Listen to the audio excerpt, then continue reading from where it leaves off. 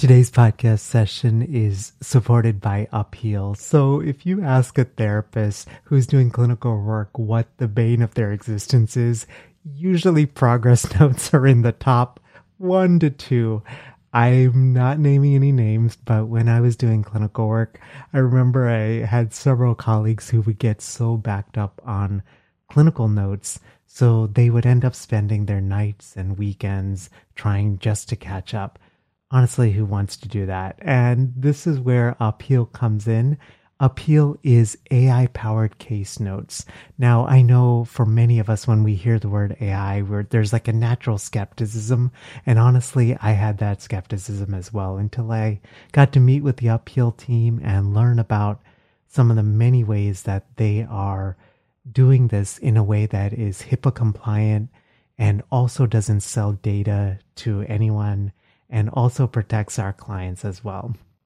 You can learn more about Upheal and the awesome work that they're doing in the world by going to sellingthecouch.com/upheal. And Upheal is spelled UP and then HEAL, all one word. And at checkout, be sure to enter the promo code COUCH25, COUCH, and the number 25 to get 25% off your Upheal plan for the first 2 months. Hello. Welcome to episode 198 of Selling the Couch. We are quickly approaching 200 episodes of the podcast. To be honest, I don't know that I would have lasted for 200 episodes. When I first started this podcast, I was just very lucky and I felt like I had a lot to celebrate if I could just get through 10 episodes. But it's been wonderful creating this podcast for each of you. And I feel like as we create more of these episodes, it's amazing. I feel like there are more and more topics and more nuances to talk about. And I'm just so grateful to you for tuning in, and also just for all the sweet encouragement that you've provided for me. So today's podcast session is a topic that I feel a lot of passion about, which is self-care. And specifically, we titled it Self-Care as a Lifestyle, Not Just Another To-Do List Item. My guest is Lainey Smith. Lainey Smith is a integrative art therapist. Her website is over at integrativearttherapy.net. And she also has a coaching site at LaineySmithCoaching.com. And Lainey and I connected a couple of years ago, and I just felt like she was such a good person to talk about this, because I don't know what it's like for you, but one of the things about self-care is that it's very easy for me to justify, particularly during periods of stress. Like, for example, as I'm recording this, I'm in a particularly stressful just season of life, just with life and the business and trying to balance it all. And my natural tendency is to think of self-care as an afterthought. And so today's conversation is all about how do we not do that anymore, and why, we start kind of at the basic of why is self-care so important. And then we also think about how this fundamental question of how do we integrate self-care and how do we do self-care related things that fit our lifestyle and our values versus just, this is just another thing I have to do. Today's podcast is supported by Turning Point HQ. This is a brand new sponsor on the STC podcast, but David and I call him Dave. Dave and I have gotten to know each other over the past 2 years. He was a previous STC podcast guest. And honestly, Dave is one of the most kind and generous and helpful people that I know. And with sponsors, you guys know I'm super discretionary in terms of who I share the STC audience with. And Dave, when we talked about sponsorship, he was one of those people. I had zero doubt. And so Dave is a financial planner specifically for therapists. And his whole mission is to transform your relationship with money. I know for many of us, money is something and the money stories that we have often been told, it impacts a lot of how we do business. It impacts how we approach things like retirement and investing and all of those things. And Dave understands that, and he comes from just a very heart-centered place to help us build out an investment in a retirement portfolio. Dave actually has this really cool guide. It's absolutely free to download, and it's called The 7 Money Mistakes That Hold Therapists Back. You can find it over at sellingthecouch.com/turning point HQ. And that guide has a lot of the things that can hold a lot of therapists back. And actually, if you go through that link as well, you get $200 off any service that Dave provides. So we'll get right to today's podcast session. Here's my conversation with Lainey Smith from integrativearttherapy.net and LaineySmithCoaching.com. Hey, Lainey, welcome to Selling the Couch. Hi, Melvin. Thanks for having me. I'm so grateful for this conversation because we were talking about this right before we got started, but you and I have gone in sort of we've connected on multiple groups. We've in some ways have known each other online for a couple of years. And when I thought about self-care and when you had presented that topic, I was like, oh, this would be such a good topic to talk about, because I feel like self-care is something that many of us as clinicians, we talk about, right? And we tell our clients to do, but we're not always the best. Yes, kind of the guilty of do as I say, not as I do. Right. Right. Yes, I see a lot of that. Yeah, no, absolutely. I wanted to start at the top, which is, why is self-care as a private practitioner just so important? Well, I think there's multiple reasons, really just in order to do the work and for it to be sustainable, it truly does need to be the foundation. As being a business owner, it's not just about clinician. There's a lot of business owners that burn out too. So I think we're actually doubly at risk because there's not just the intensity of the work sometimes, but then there's also all the business components to it.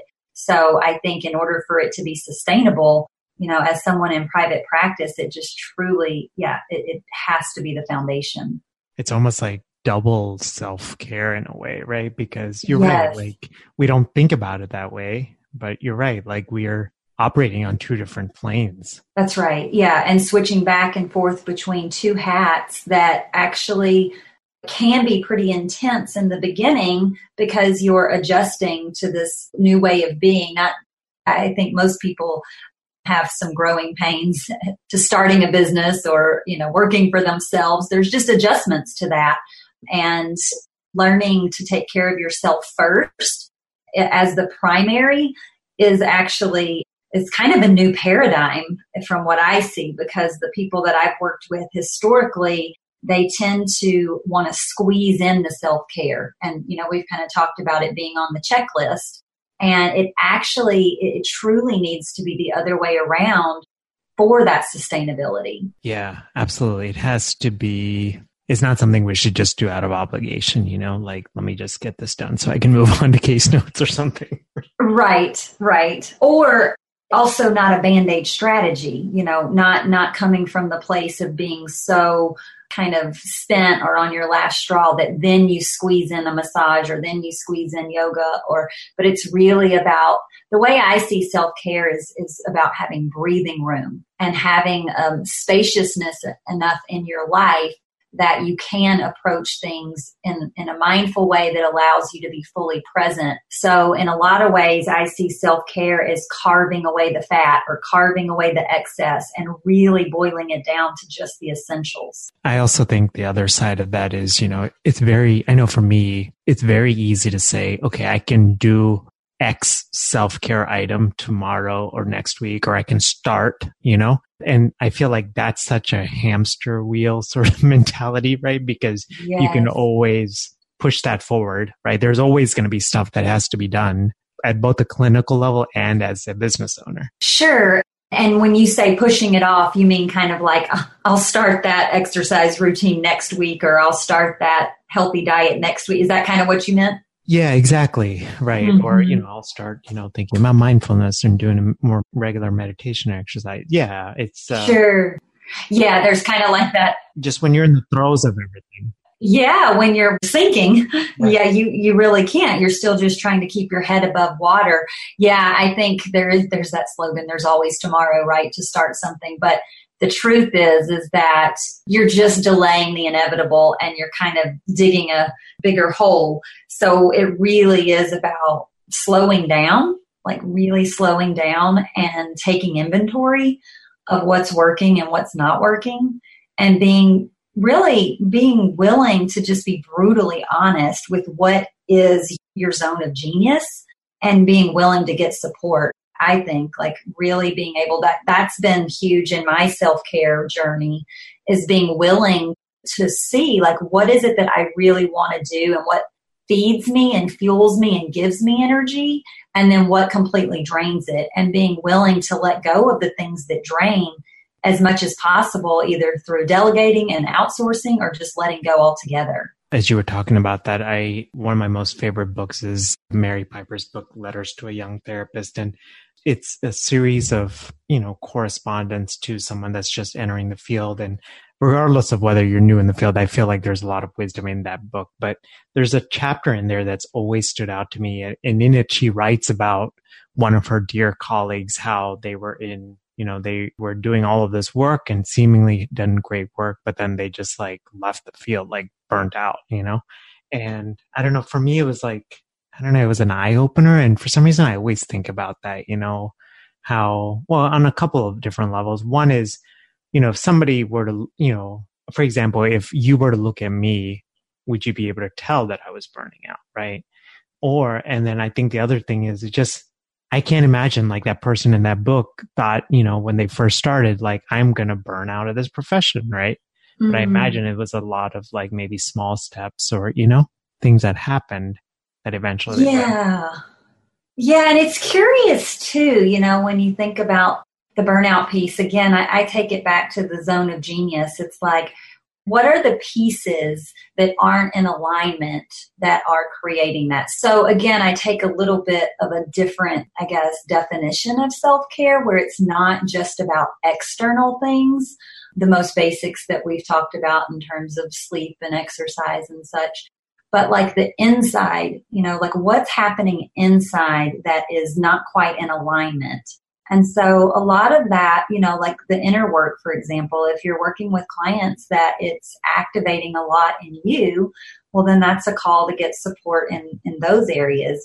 Or if you're working in a way that, doesn't feel fueling and inspiring.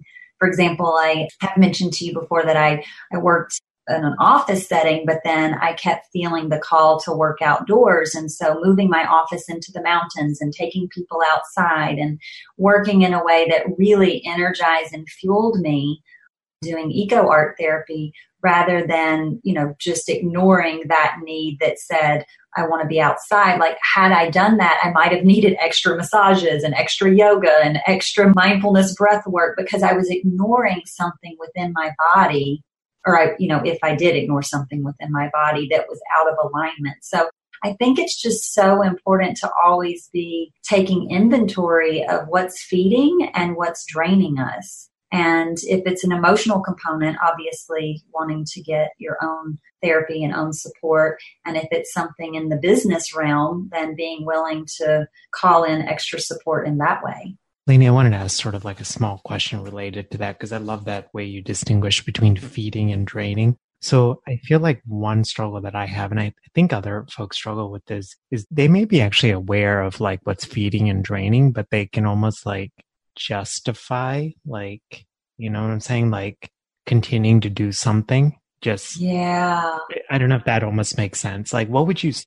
Like in a situation like that? I would say that there's a huge limiting belief that needs to be removed. We're like somewhere along our way, we referenced a surgeon, for example, and it's like there's these parts in us that we need to attend and befriend and make peace with. I think acknowledge them rather than deny them, which is what you just referenced, but then being willing to courageously do something differently. And a big part of that is identifying like the limiting belief and where it came from, because we do have that history.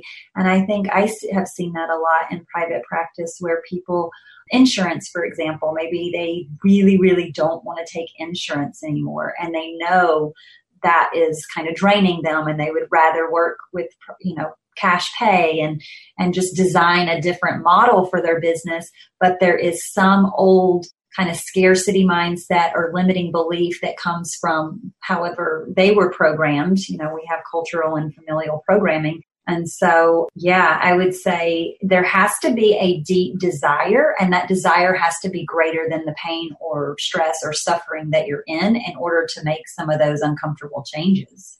That's such a good way of putting it. I want to wrap up sort of with a two-part question. So the first part is, what would you say are your top 3 tips for making self-care part of a lifestyle as opposed to another checklist item? Well, I think the most important one is starting where you are. So really being willing to be brutally honest with what's working and what's not working. I really like to keep it very simple, and I'll sometimes have people just make a joy and a heavy list, and everything goes on each side based on how it feels in your body.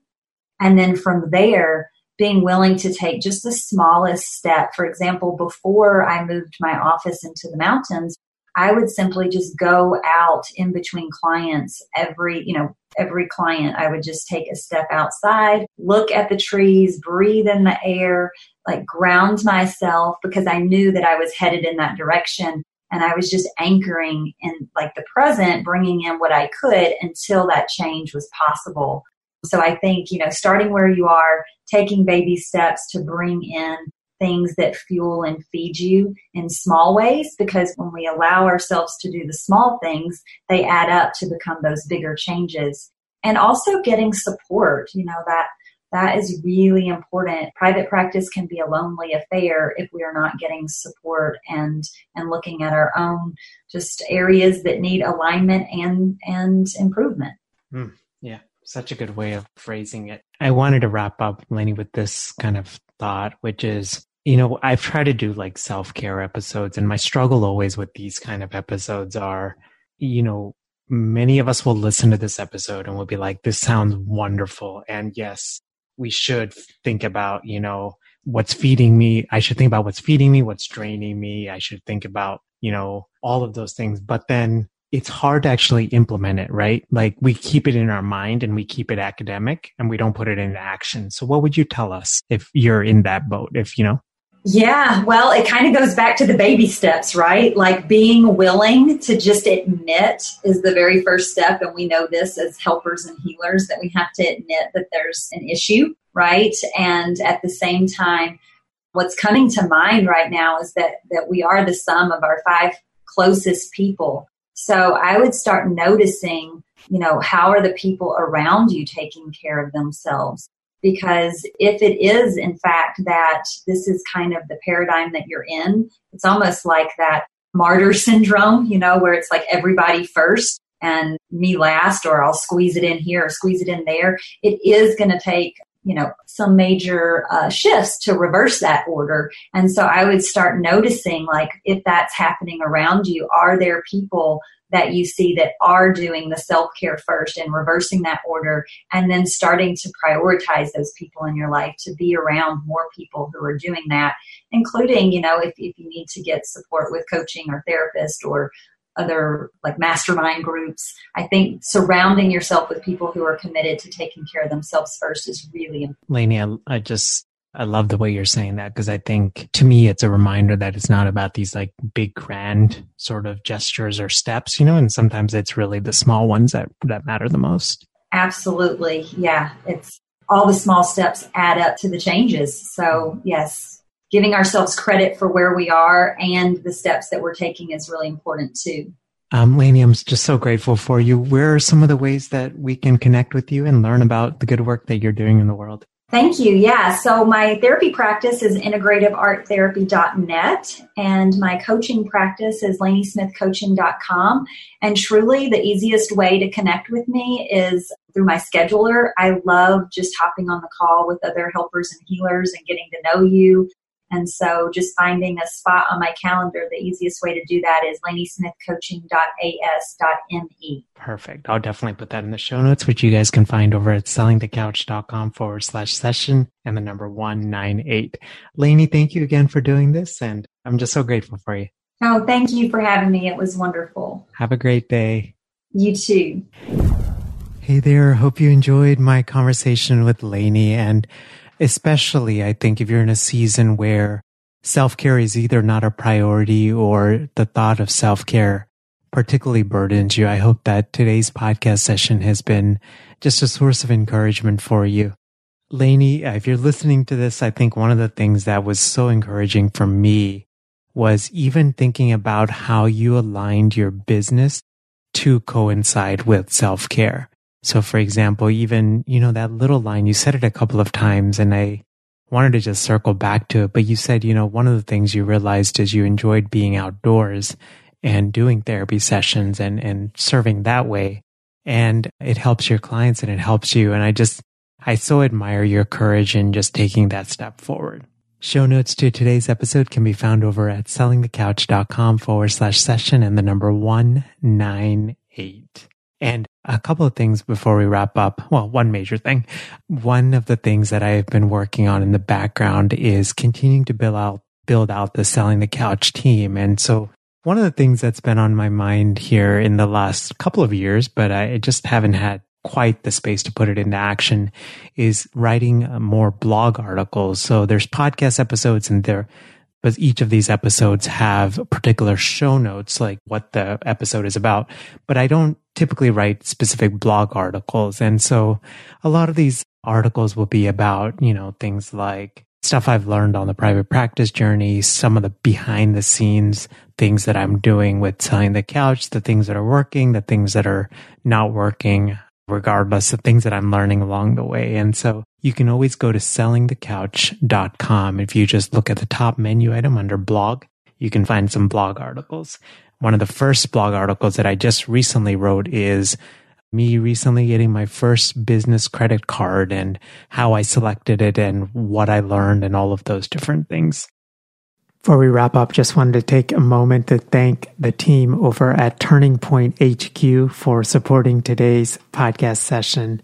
So Turning Point HQ is the result or is the brainchild of David Frank, who is a financial planner for therapists. And as I've mentioned before, Dave and I actually have gotten to be good friends, just an awesome person to work with. And one of the things that Dave will help us to do is create a holistic and an intentional retirement and investing plan that supports you to lead a really awesome life. Because ultimately, I think for many of us, we invest, right, to create the life that we want. And it's to do it in an intentional way. And Dave, honestly, is just one of the most heart-centered folks that I've ever met. And you're absolutely going to be in good hands with him. You can learn more about Turning Point HQ and the awesome services that they provide over at sellingthecouch.com/Turning Point HQ. And if you go through that link, Dave actually created this 7 financial mistakes that therapists make. It's a free downloadable, and you can download it right there. And then you also get $200 off any of the services that Dave provides. Be sure to mention that you heard it on STC. Have a great rest of your week, and I will see you next time. Bye. Thanks for listening to the Selling the Couch podcast. For more great content and to stay up to date, visit www.sellingthecouch.com.